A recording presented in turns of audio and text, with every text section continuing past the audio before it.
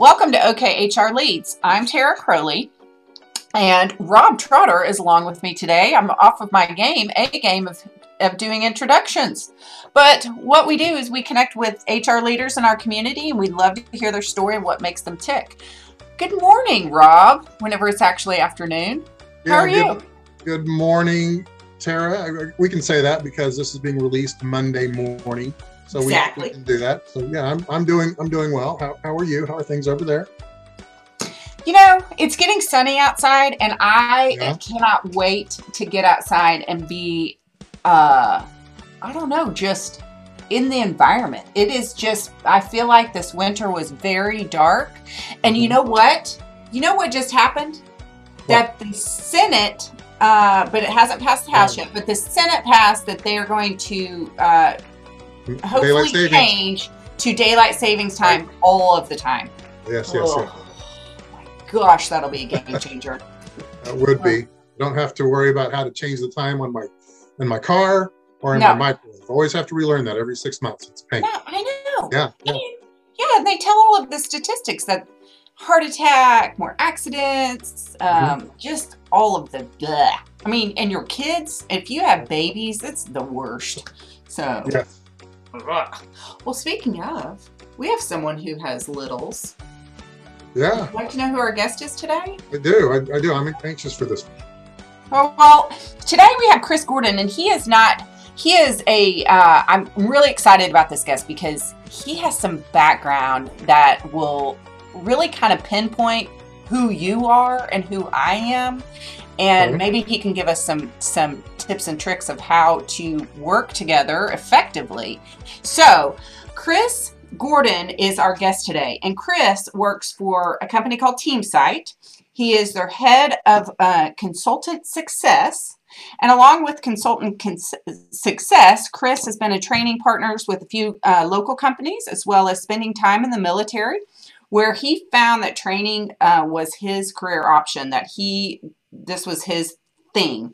But Chris also has additional interest in the public sector. He currently teaches public sector budget at OSU OKC for the past 10 years.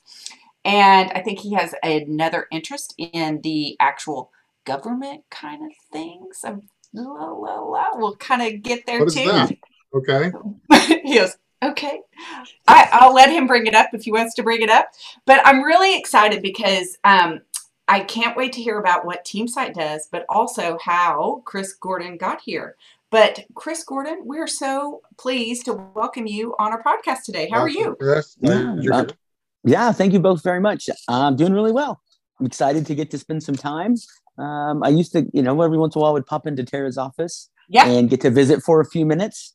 But that hasn't happened in quite some time. And so it's great. It's great. Great to be here. Thank you. I know. So Chris is on the north side of Oklahoma City. We are located on the south side. And so, it's always makes that extra effort to actually see somebody who lives north and then south. But I'm excited we have Zoom and all of these things. We should make this happen more often. I don't know why we didn't do this already. I don't know why. I know. And I love it whenever we have guests on and they say, can I come there? And you have a microphone to put in my face. And I wish that we did. Maybe we can figure out how to do that one time, Rob. Or maybe Chris can figure this out for us, right? So give us the tips. You don't want me to be your sound engineer. I know that.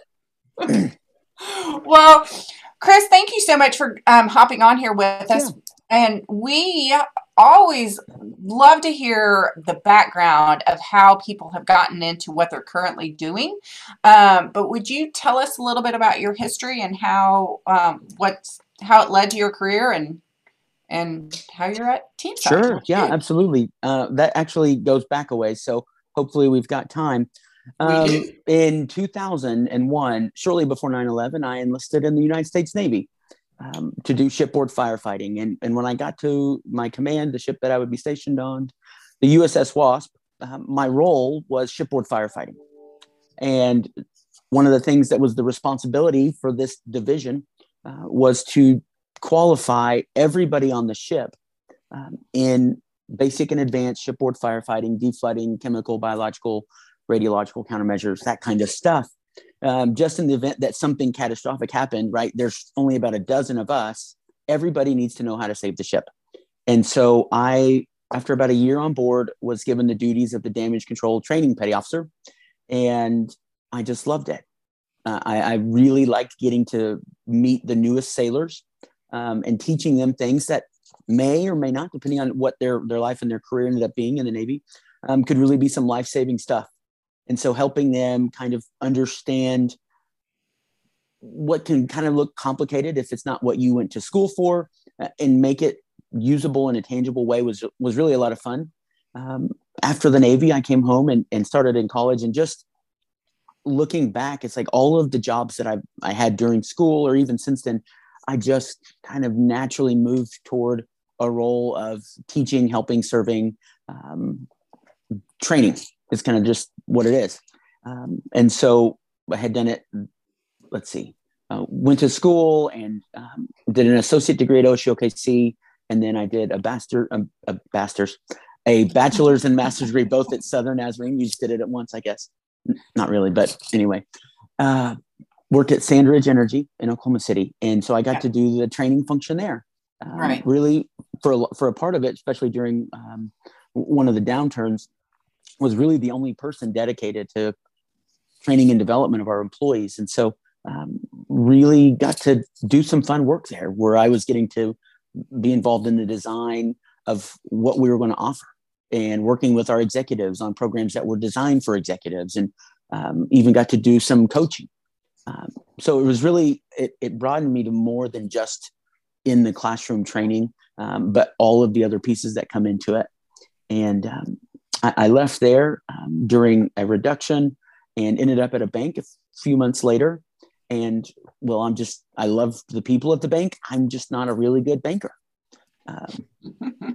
So training opportunity came available at Kimray in Oklahoma City. And, if anybody, what you know about Kimray, I jumped at that and was there until probably about 18 months until this job at TeamSite, which is my Boston Red Sox job, came available, right? Yeah. Some people would call it their Yankees job.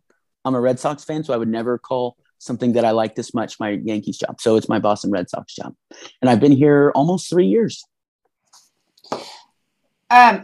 So, okay. I really want to go down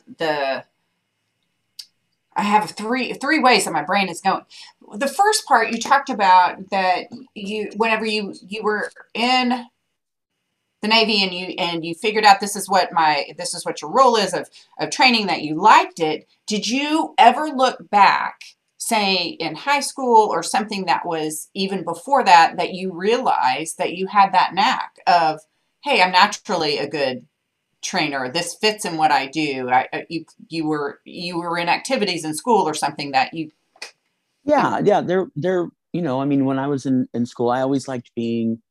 I didn't have really as much fear about being in front of people from a little kid, like in church and in school in choir, to being in plays and in drama and on the academic team. Like that kind of stuff just got you or got me comfortable in it. And as I look back on it, even, little jobs I had in high school, there was always some capacity of, hey, somebody's new and I just wanted to help them to understand what they're really supposed to be doing here. And so it is kind of fun to look back and see those little things. And then it really I think it clicked for me when that what I was doing I enjoyed it. But when it was meaningful is when people would come up to me after they had left the ship, and I'd be at the mall and they would come up and say, hey, I remember something that, that I had taught them, and they had already been gone went to another command. And I just remember thinking like, that was pretty cool that I got to have this opportunity to teach them something that they're going to be able to take with them. And so that part I really thought was neat. And that was probably when I go, yeah, I really like this. Where were you stationed when you were in the? Sure. I was on the USS Wasp out of Norfolk, Virginia. Okay. So,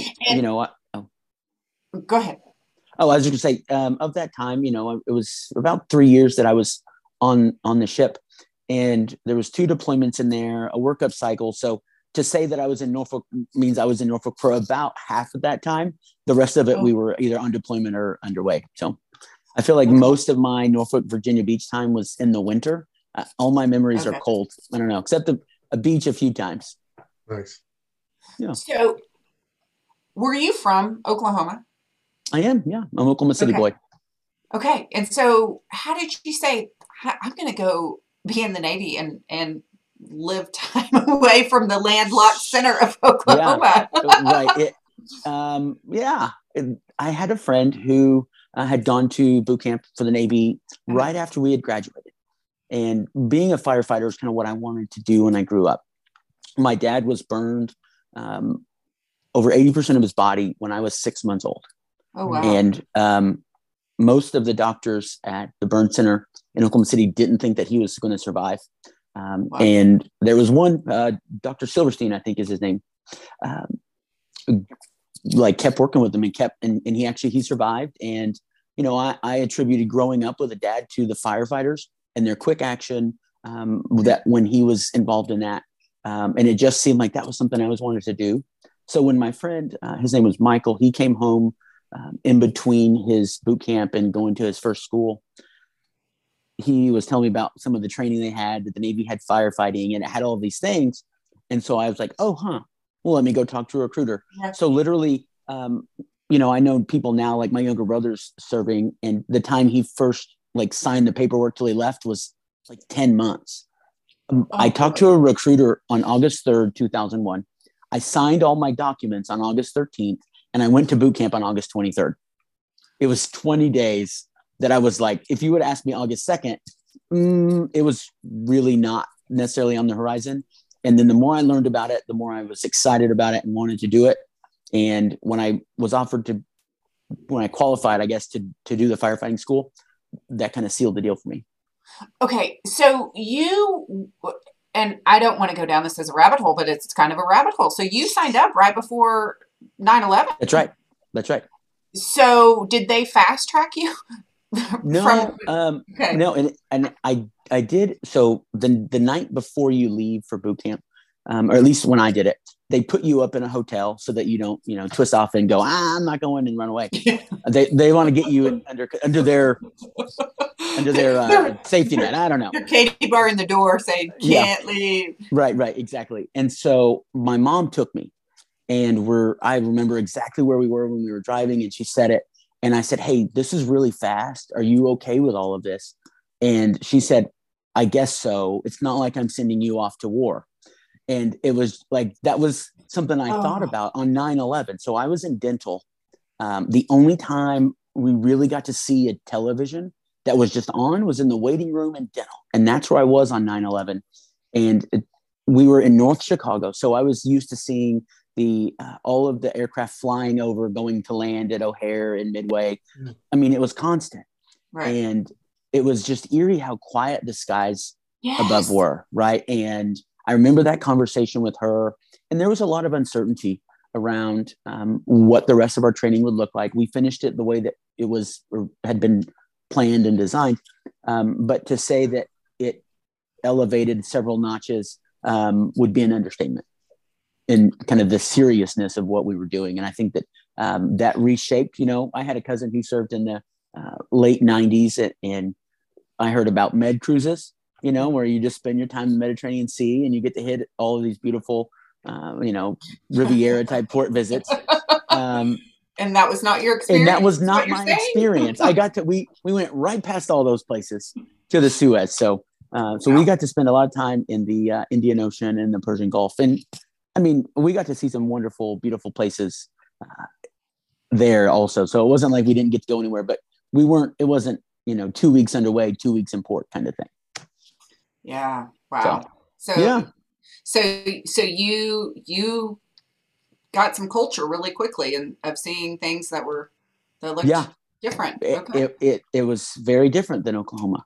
Right. Okay. And I think the older I get, the more I appreciate that experience.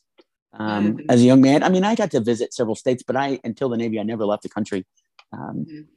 And so it was a great time kind of in my life to get to see the way other people live. And um, it was, I have a lot of positive outcomes in the way that I'm able to have empathy. I think now from just seeing, and, you know, we went to paint a school in the Seychelles, that kind of stuff. I mean, it's just kids are kids, and you know, I don't know. I have really enjoyed it. Okay. So I'm interested. I do want to, we want to hear about team side and what that is, but I also want to hear about the transitioning out of being in the military to civilian life. And it sounds like, and I don't know this for sure, but it sounds like you finished your serving and then you went to school. So it wasn't That's like right. you went, finished serving and then were trying to find a job. But do you think, it sounds like, you know, there's transition of how does this role that has been in the military transition into this role that is in civilian life. Right. So I know that you had that experience of trying to create a resume after that. How did that work, or how did that look? Yeah, right. There's not a lot of job postings that say, hey, come teach people about nerve agent and blood agents and deflooding, right? That's just, especially in Oklahoma. So how do you do that? Well, there were other things that, for example, like in my Sandridge job, when I was in grad school, when I started there, and I started in the mailroom, I was new to oil and gas. That ended up being a really great place to be, because I got to know people on every floor of the building, from our CEO to brand new employees. Yeah. When the training job posted, so generally when you at that time, when you would come into the mailroom, it was like, hey, most people, this is just going to be a place where they are for a bit until they really find a spot within the organization. And they want you to spend a year there. And the training job, it was a training coordinator job, posted on my anniversary. So I was already like, oh boy, this feels like the one. And I was able to take some of my time administering the training in the system that we had there, and make it go and tie that to this job is going to be managing the learning management system. Right. And so the words are all different. And, you know, the military is great about having acronyms for everything, but there's a lot more tie-in between what someone does in their service and what they have opportunities to do in the civilian world. And I think it's not an easy transition, because you have, well, at least it was my experience, there was a lot of leaders that wanted you to stay, right? And they would talk about bad stories they heard, right? Or there would be somebody who went out and just, it didn't work for them, and so they came back.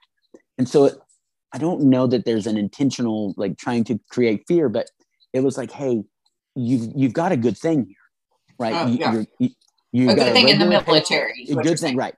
You got good health insurance. You got good, all of that stuff. You can't get fired, or at least it's really hard. Why give all of that up? You know? And so they went to some classes and all of that. Fortunately for me, like, moving from service into school was the most natural. So I didn't have a family then. My experience was just very different than a lot of people who are retiring after, or separating after 10, 15, or even retiring, you know, with families and all of that. That's a whole nother kind of ball game. Mine was a natural progression from service right into school. And, you know, I had the GI Bill, and I just went and waited tables because I needed a job that was flexible with hours. And so for me, I won't say it was an easy transition, but it wasn't as difficult as I think others have experienced. You know, and I think some of our service members, when they come out, right, the camaraderie and the connection to the others and the experience that they've had, particularly for those, I think, who have seen combat in a very direct way, I think it's a lot. They just experience challenges that most civilians aren't able to relate to. Right. And so that really kind of becomes a more difficult thing to kind of connect that. For me, it wasn't that difficult personally. So I'm really fortunate in that. So I listen to Audible books more than reading, it seems like, anymore. And I'm listening to a book called, oh no, now it's lost. The Body Keeps Score. The Body Keeps Score, and it's basically talking about how, like, if there's something traumatic that happens at your body, like if you're crying about something like a parent dies or something, and whatever, you're crying about something that was deep seated with you, like when you were 3. Anyway, so it's like it all coming out. But they were talking about PTSD and all of these things too. But it's that, if you can't necessarily understand unless you do something with another person, of like how, like walking alongside them, so I mean, and I can say, and it's I'm not saying it is the same at all, but I'm like, I've run a marathon and I ran it with my friend, but I know that if I run it with my friend, we both went through the same thing together and we can both have the conversation together. Right. So just that, it's just, anyway, that was total sidebar. Yeah. Sorry. No worries. Yeah, it's good stuff. Well, you also talked about at Sandridge, the executive coaching and training. And did you have to do some things that were technical training that you had no idea about what it was, and you had to create a training plan? So we did have somebody who did the technical stuff, because that would have, absolutely been out. And her name was Jody, and is probably one of my most favorite people I've ever worked with. Right. Jody Hinkle. And if there was something technical, like, we would work together on it. It was actually a lot of fun. We got to produce videos. We had a video team. This was about the most technical my training got, but they would do, the typical videos. And at Sandridge at the time, it was usually, a really pretty background and like pretty much what you get from somebody on Zoom, right? Kind of just talking head. And I wanted ours to be different.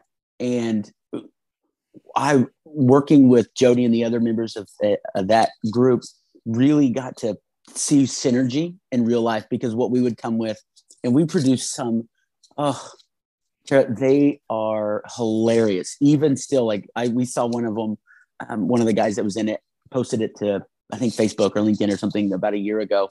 And I still was cracking up, like, just to promote what we were doing. But we had a really good time with it. So Jody is an amazing technical trainer. And so there wasn't a lot there, but doing stuff outside of the comfort zone, I was working on a financial literacy course for senior executives. And one of the ideas that we passed around was that it was our CFO at the time, be in there to ask questions that those of us kind of working on it felt like they would benefit from hearing the answer to, but because of the role, might not ask it, because there's this presumption of knowledge that they have to know these things. And like, what's EBITDA? Right. Yeah. I mean, exactly. And so that was kind of, we ended up moving into the downturn before we got to roll that out. But I was really excited about getting to just kind of be that person for them. That's like, hey, I've got a question. It might feel like a dumb question, but that's what my job is here, is to ask dumb questions. Or because other people probably had the same one. And so that was something I was really excited about. Yeah. I understand. So tell us about TeamSight and the assessment, because I didn't ask you this, but I guess we could have pulled mine up. We could have had a whole conversation about this. Yeah, we could have. Yep, we could have. I could tell you what I am, though, but you can, whatever. So keep going. Yeah. So at TeamSight, we're a digital coaching platform. And so we have an assessment, and that's part of what somebody comes to TeamSight, and that's part of their experience. It's not all of it, right? We wanted to solve a business issue of teams engaging in an assessment, bringing in a consultant. They have a great time. Everybody laughs. They learn a couple things about each other. And then a few weeks later, they don't remember their result. They haven't continued to engage with it. And we really wanted TeamSight to be different than that. And so we wanted to create a platform where people can come back on a regular basis and get really helpful content as they engage with others. And we also have done it in a way that's different than a lot of other assessments on the market. Is you can connect with the people on your team.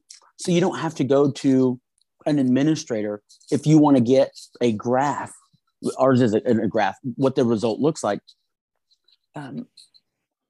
I know, because I was the administrator of this type of thing at Sandridge, that there were people who wanted to get the results and kind of compare their result to somebody else's in the company, but wouldn't, because one, they didn't want to, Chris is busy, I don't want to, they would diminish their own necessity for it.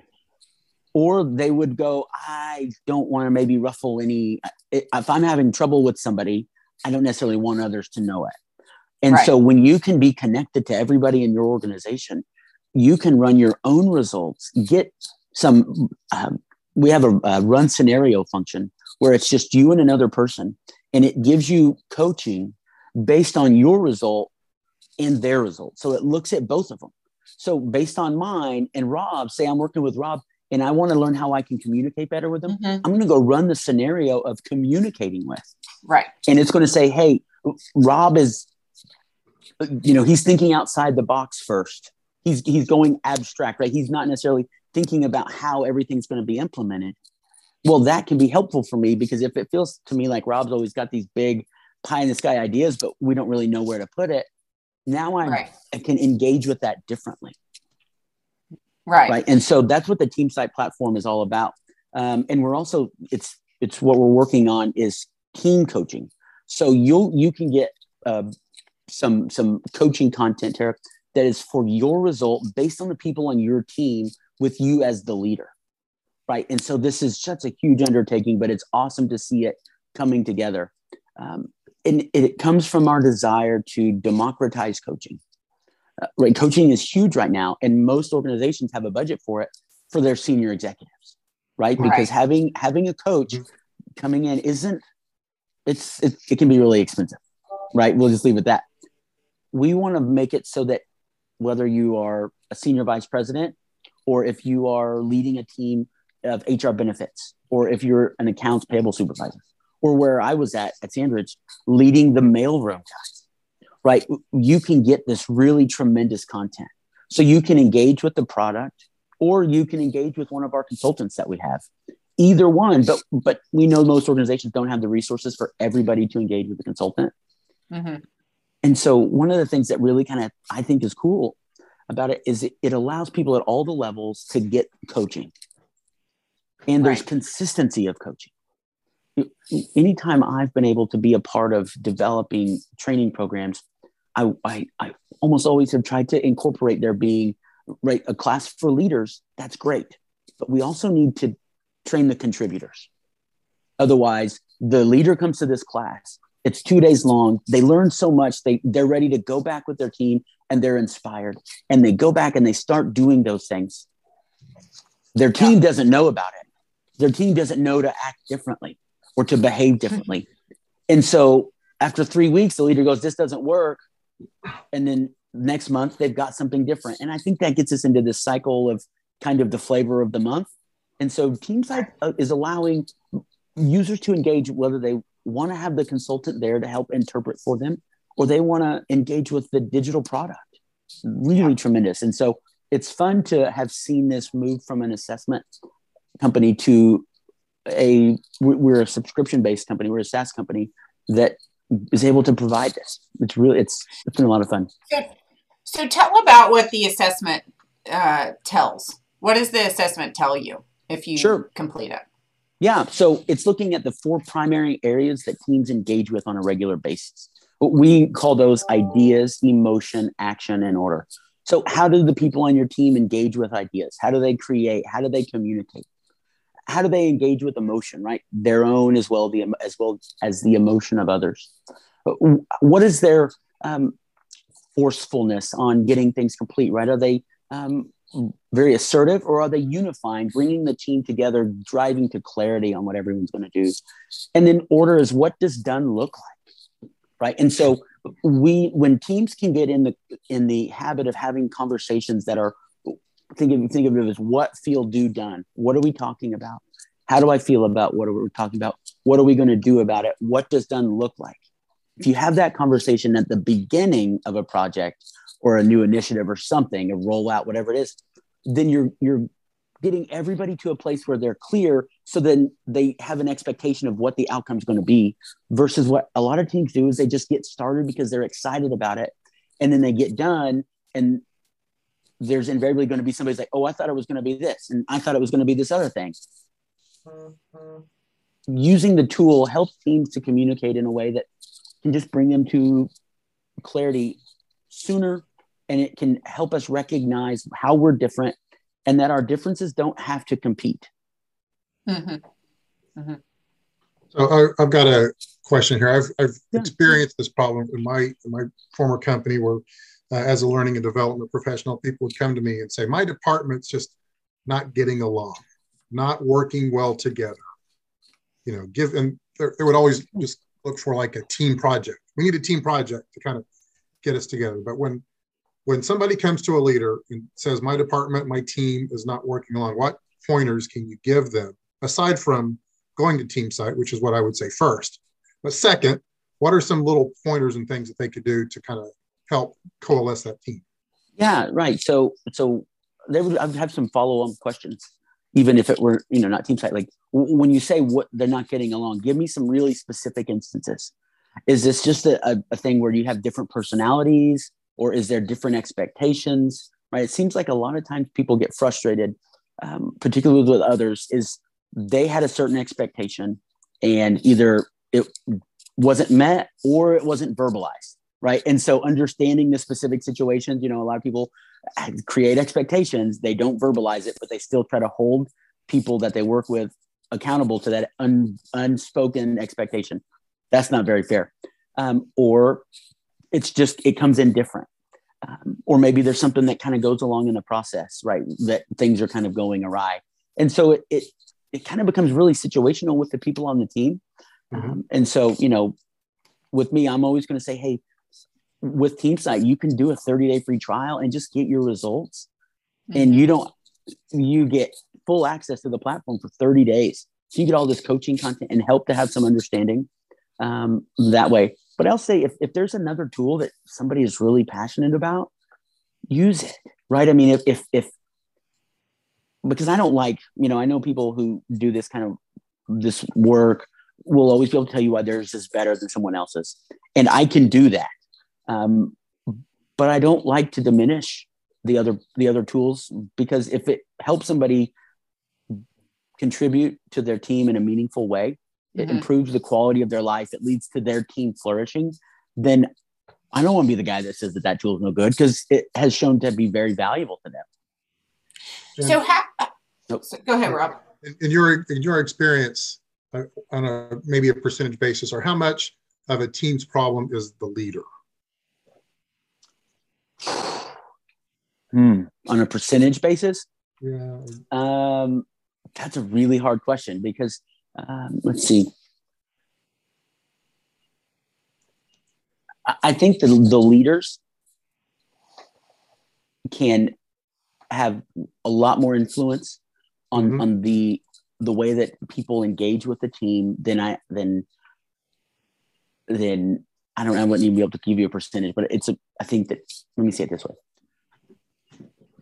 The way a leader leads a team is going to have more impact on the way those people engage with one another than I think is really appreciated. Right. I think it was Barry Switzer's quote, and I'm going to butcher this because I'm not really a OU guy, but I think it's a great quote. He's like, when the team wins, the coach gets too much credit, and when the team loses, right, the coach gets too much blame. I don't know that necessarily applies in the same way when it comes to organizational teams, right? A really good leader can make that works in a place where the organization's culture is not terrific, can really make a good culture, even within that kind of a subculture on the team. But the opposite, I think, is true also, where I've seen it, where you can have a company that has a tremendous culture, but if you have a leader and leading a team of people, they can cause turnover, like all of the things that we as HR people want to try to minimize, disengagement, all of that kind of stuff, just because of their leadership style or a leadership company or some reason. Right. That answer, I feel like I took the scenic route to get there. I threw the percentage thing out there just to kind of guide you, but you gave the answer I was looking for. That was great. So how is Team Site different than, and I don't know if I can say other assessments, but I mean, I can think of other individual assessments where it's saying, this is how you operate anyway, I don't know if I can say the other ones, but I mean, I have them in my head, but. How is it different than like Enneagram or DISC, or is that what you're saying? Or DISC or colors or right now there's one that we've been talking about. It's called Standout, which is based on Strength Finders, which is, just saying here are your top things that you do, and then here's how you operate. So how is this different? Yeah, so Team Site is the Team Site assessment is a behavioral assessment. So if you're talking about personality assessments, which a lot of the ones you just mentioned are, we're different, right? We're looking for something kind of completely different. And when I first started using this over 10 years ago, I was committed to trying to find where they aligned, right? Because when at Sandridge, I had access to the senior team's MBTI results and their Team Site, the Team Site results that they had. And I was like, I'm going to find, okay, if this, then this. Like I was certain that I would find if this and this rules between the two. And every time I would think that I found a rule, almost the next person would be the exception to it. And then the next, so it is, when we say it's different, like it is fundamentally different. We're looking at the behaviors of an individual and how they engage with their team versus personality. Sometimes on our tool, right, one of the scales is called the emotion scale. It's how you engage with emotion, other people's and yours. It's often thought of, or somebody will ask, so does this mean this result is extroverted and this result is introverted? And the answer is no, right? Yeah. That's something that's different. That's a personality trait. These are behavioral traits. So it's fundamentally different. But then the Team Site platform, I don't know of another tool on the market that allows you to engage with the content and others on your team, and then digital coaching, all of that really kind of expands beyond what I think most people would find. Yeah. And to go a little bit deeper, for our Cronbach Alpha results are really good. And so that just means it's hard for somebody to game the system. One of the couple that you just mentioned, if somebody's applying hold on, back up and say that again. Say that comment again. Say that comment again. It's Cronbach Alpha is one of the measurements that psychoanalytics go through to determine whether or not you can game the system. Okay. Right. And so the way that shows up in working with teams is they go, I don't know how your 84 questions that felt very generic was able to pinpoint my behaviors so precisely. That's the result of having a really high Cronbach score, right? Okay. If and some of the other tools that are out that are tremendous, that are great, if everybody is answering in a very honest way, ours are harder to game, right? If you applied for a sales when you're job, saying game, you're saying trick. Yeah, if you're trying to get the result that you want, like say you were hiring me to do sales and you said, hey, we have this assessment. And one of the questions was, do you like sales? Well, if I like sales or not, if I want this job, I know what answer I need to get. Right. With Team Site, it's very difficult to game it, trick it. Okay. Yeah, because isn't there, or anyway, we used to score them here. And so I think I remember there is a section that basically says, is this, I don't remember how it was termed, but is this person distortion? Yes. Something that's like, is this person trying to make themselves look better or make themselves seem worse than they actually are? So, so there's a range that is considered scientific, and were you consistent with your responses? Okay. So that's what it's looking for. So it kind of gives us a fifth factor. Okay. What's an example of like a behavior? If you take this test in emotional behavior or whatever you're talking about. Say that again. What's an example of a behavior? Okay, sure. Yeah. So here's a story that I'll share. I was working on a training program for geologists. It was for, junior geologists who were 1 to 5 years into their career. This was going to be a 2-year program. And I was working on it with the senior vice president of the geology department and then some of the other vice presidents. Well, my result in TeamSite, since we're not able to look at it, I'm just going to try to describe it, is one that sometimes reads into things that aren't there. On the emotion scale, my result is a 5, which is the highest. It goes 1, 2, 3, 4, 5. Me. Yeah, that's right. And so it means I'm very influenced by the emotions of others. This senior vice president, his name was Doug. Doug's result was right on the border of 1, 2, meaning he's insulated to the emotions of others. So how did that show up for him? Well, he sent me an email. The subject line was GTP, and the body was, what's the status? He didn't capitalize the W. There was no question mark. It was just, what's the status? Well, my result, I sometimes read into things that aren't necessarily there. I thought, oh my gosh, Doug is ticked. Oh, this isn't good. I was in somebody else's office and I read it on my phone. I go up to my desk and get everything, right? Yeah. All of the documentation that from the history of this project. Now, what you got to know is we had a regularly scheduled meeting later that week. I get up to, I think it was on the 26th floor, expecting this fire-breathing geologist. And he was in a great mood. I was thankful, but I was like, wait, what's going on? He just sent this. He would only send it this way if he were really frustrated. No, that's not true, right? It's hard for me to write an email to somebody that says, hey, Tara, I hope you're having the finest of Wednesdays, right? That's how they all start. There's some sort of connection piece. He's not trying to connect with me in email. Yeah. He had a question, it popped in his head, and he sent it off. Yeah. So we had a conversation about it, and I asked him about using this story as an example. And a couple of years later, right, we were doing something else, and he sent me an email, and it said, Dear Chris, comma, when you have a minute, would you send me the updated AAPG schedule? Thanks, comma, Doug. And then in parentheses below it, he put, I only put that because I know you need it. Oh. At TeamSite, we call that flexing, right? It's adjusting what's comfortable for me to make somebody else more comfortable. But I will tell you that seeing him make an intentional effort to try to engage with me based on something he knows about me was tremendously profound. And even to this day, right, there's probably nothing I wouldn't do to engage or support Doug. Like he went to another company and they got to be a client of ours. And still to this day, right? I mean, it's that kind of thing that when we are working with other people and we can do things, we can flex outside of our own comfort zone. Other people are going to see it. They're going to know it.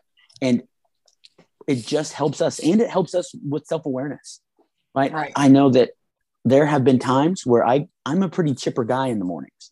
Not everybody is that way. And so I would walk into somebody's office and being very, Chris Gordon, and they would just kind of put their hands up and go, I just need you to not be so you right now. Right. And so, hey, that's helpful. I can point back and go, hey, maybe I should tamper that down a little bit. So you're coming in doing song and dance and they haven't even had their first cup of coffee yet, is what I'm hearing you say? Yeah, right. And I'm probably on 3 or 4, so you get all of it wrapped up and it's just not for everybody, especially that early. Right. Oh, I love it. Well, I could talk about TeamSite and the assessments all day long. And, I would say I'm a little bit dangerous just because I think I remember what each theme is supposed to do and kind of this and that. But I never quite have gotten the connection of I think I know what one of my coworkers' assessment is, and I probably need to go back and look at it again so I can have different conversations with them. Yeah, right. Whew. Right. Log in and we can get you all set up and do the run scenario. Currently we have 5 scenarios of understanding how someone shows up with, communicating with, making decisions with, and then giving feedback to and receiving feedback from. Those ones I think can really be powerful, like going into an annual performance review or something. If the leader says, hey, let's take a look at this together. If, as I'm giving feedback to you, here's what it's telling you to kind of keep in mind. Right. And let's switch it now. What do I need to keep in mind as I do that? Yeah. Oh gosh, I love these things. Oh, it's so much fun. My favorite comment came from a guy who he worked in the corporate office, but he had been in the field for, I don't know, 200 years. And he said, you guys figured out in 30 minutes what it took my wife 30 years. Oh, yeah. Right. I mean, totally my favorite. All time. Oh, yeah. So I'm going to get personal here, but this is whenever I first started, anyway, but they had done the assessment with my husband and they came in and said some things. He was expecting one thing, but then when they were saying, oh, you like to work on projects and you have everything in order at the beginning, but when you're done with the project, wherever that tool laid in the garage, that's where it lands. And I'm like, yes. It was just that pinpoint. And he was like, what? Are you in my garage and know these things? Anyway, it's just amazing how it was just that quick. My wife and I, we've had our result, the graph that we give, cut out, and it's been on our fridge for, I don't know, 10 years or so, just because it's helpful, right? Because based on my result and hers, I can just go, you know what? It's just the way she's wired. And she can go, you know what? It's just the way he's wired. Right. Yeah. Super helpful. Very helpful. Okay. Well, we've already talked for a really long time, so I don't want to take up all of your time. Yeah. Oh my gosh. So, okay. Well, let's get to one other question, then we can get to our end questions. But tell us a takeaway that you have from volunteering, because I know that you're teaching a course, which that's an extra, but like that's something I'm assuming whatever you're teaching, but there's also other things that you do that are giving to your community. And so what are your takeaways out of volunteering and doing those extras? It is very important in our house that we try to do things to serve and help other people, and trying to instill that into our kids. And I think it's something they have to see us do, besides just talk about it. They need to see our action. And so right now, I mean, we've got 3 littles and another one on the way. And so, I didn't know that. Congrats. You didn't know that? Yeah. Wow. So we're excited about that. Coming August 23rd. Anyway, it's right now, my volunteering is mostly like within our church. And I've even kind of picking up a little bit of baseball dad stuff. And then at our kids' school, right? So those are kind of the 3 big areas right now where we are. Last year for his birthday, our oldest, William, he did something that I thought was super cool. Like, he has a heart for people who don't know where their next meal is coming from. And he wanted to do something. And so for his birthday, we went and got, at the beginning of the month, we went and got some boxes from the Regional Food Bank of Oklahoma. And he said, hey, instead of presents this year, make a donation, just bring some food and put it in these boxes. And so I think we took back, it was over 1,000 pounds of food, I think. It was just awesome. And how old? He was able to do that. That was for his 7th birthday. Wow. So we made a little video of it and we put it up in our neighborhood and Facebook and that kind of stuff. And some people from family out of state made a contribution. It was just that kind of stuff that was really kind of cool for us to connect him to an organization that he asks questions about, if we're going to give something, if we have some food in the car and we can give it to somebody, there's a family who needs some food, like we just pull over and give it. And so he's always had kind of questions about helping like that. And so it was really kind of cool to see that come to fruition. So, wow. That's really special. He's a sweet boy. That's special. That's awesome. Well, I think this leads to my next question, but what's awesome about being you, Chris? Oh man. What's awesome about being me? You know what? I get to be married to my wonderful wife, Morgan. And we have these 3 kids who, I call them my colleagues now, just because I work at home, right? I'm like Elon Musk. I sleep in my office. I think that's, anyway. Yeah. So that's spectacular. We just have a good time. Yeah, we're a homeschool family, and so they're home most of the days, except for a couple. They do a hybrid program on Tuesdays and Thursdays, and so that's what's awesome about me is I get to have this beautiful family around me, and I get to work for a great company, and I get to, I had a meeting a couple of hours ago, and Caroline, our middle, my daughter, she came in and she had a couple of splinters in her finger, and she wanted help getting them out. Well, I had a meeting in 2 minutes, but I'm at home. Like the tweezers are literally like 15 feet from me. And so I was able to go and get those. Like, it's just, right. When they're not interrupting, right? Like, it is totally awesome. Sometimes they'll come in and join a staff meeting here or there or something like that. If it's with team site people, I'm a little more lenient with them jumping in to say hi. But I think that's what's off. They're your colleagues. That's rich. Yeah. All right. Well, we always end our conversations with a few just off the cuff quick questions.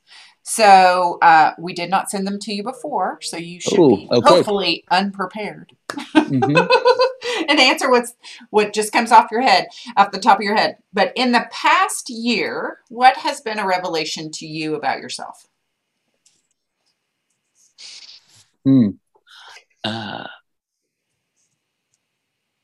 Oh my gosh. I think just some of the things. Your face is so great right now. It's pure. I think just at work, some of the things that I've been taking on and learning, and I've always just kind of been the one doing the session where we're talking about the product, but really developing and understanding about kind of the technical side and what all of that looks like. I've had a pretty steep learning curve in that, and it's shown me that, hey, you know what, I can get this stuff more than maybe I would have thought of a year ago, for sure.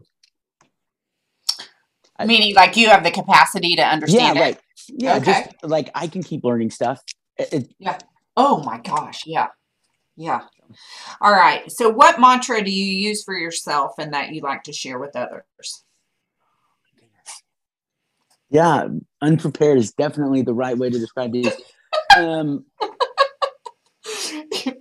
So great. So I mean, kind of the platinum rule.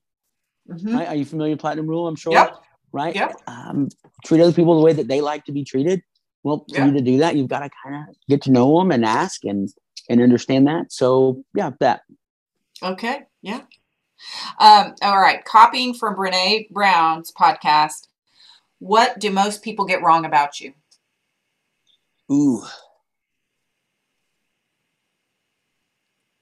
You know what? I think it's that, like, I use humor a lot, and I've even had people tell me, like, I was teaching a 7 Habits class that this lady was voluntold to sign up, and after our second session, so I broke it up over 7 weeks, she came to me and she was like, you know what? I'm actually really liking this, and I just thought before this was started that you were this joking guy, and that it was just going to be a silly waste of time.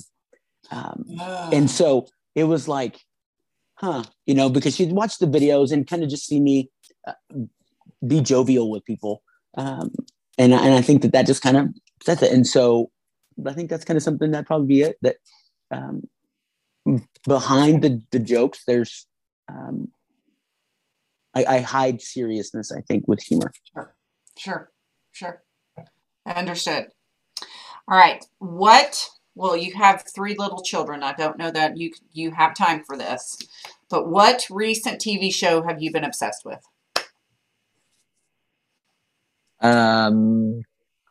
So I think my favorite TV shows are This Old House and Weekends with Yankee. And I like to listen to Wait, Don't Tell Me. I don't know what that means about me, but people will go, have you watched? And I'm like, I bet I haven't. Unless it's Bluey. We've watched a lot of Bluey in our house. Is that a kid's show? I don't know Bluey. That's a kid's show. It's a great kid's show. They're not plugging me to say that, but it might be my favorite kid's show. I think you can find it on Disney Plus. Anyway, yeah, I think, okay. So I watched a little bit of Ted Lasso and I thought it was good. But if I'm going to turn something on, I'm probably going to turn on like reruns of Downton Abbey or The West Wing. Like, sorry. There you go. We're being reminded of shows, and then we're also learning about new shows that we are familiar with. So this has been great for us. Cool. All right. And then you already kind of said it, but what book or podcast has had a profound effect on you that you like to share with others? Yeah. It's a book. It's called The Ruthless Elimination of Hurry. Oh. It's written by a pastor out of a church in Portland, Oregon, named John Mark Comer. And just the approach that he has in that, I think there's a lot of application in life that, I mean, it's a really well-written book, and just kind of teaches a lot of ways to just kind of slow down and not be so wrapped up. You know, I think for a long time, it seemed like the typical response is, how are you? Busy? Like, busy. It's kind of fun. If you ever want to just throw somebody off, just be like, you know what? I don't really have much going on right now. Like, and their faces are just, it's like, they don't know what to do with that. I don't know what to do with that. That's right. It's like giving a $2 bill to the clerk at 7-Eleven, right? Like, they don't have a place for it. Right. Sorry. Also, you're also learning the weird stuff that I do for fun. Anyway. But I thought, okay, let's stop a minute for about the $2 bill. I mean, are those? They're still printed. Yeah. Are they? Okay, so, I mean, I have one, and I have people who, like my brother-in-law has one for each one of his children. He keeps it in his wallet. I mean, like, there's that little specialty. Do you carry them around like that, or what's your? So it's not that common that I go into the bank, but if I do, and sometimes they have them, I'll get a few. It's just kind of fun. Yeah. Yeah. Okay. Well, I love that. Well, Chris, this has been a blast, and also love to hear about TeamSite, which still left me with more questions than answers. So it leads to the last question of how people can connect with you if they are interested to hear more. Yeah, absolutely. Just connect with you. Yeah. So if you want to learn more about TeamSite, you can just go to teamsite.co. And that's our website. You can sign up. You can learn more about it. You can engage. You can learn who some of our consultants that we have around the country, or even a couple internationally. If you want to send me an email, my email is chrisg@teamsite.co.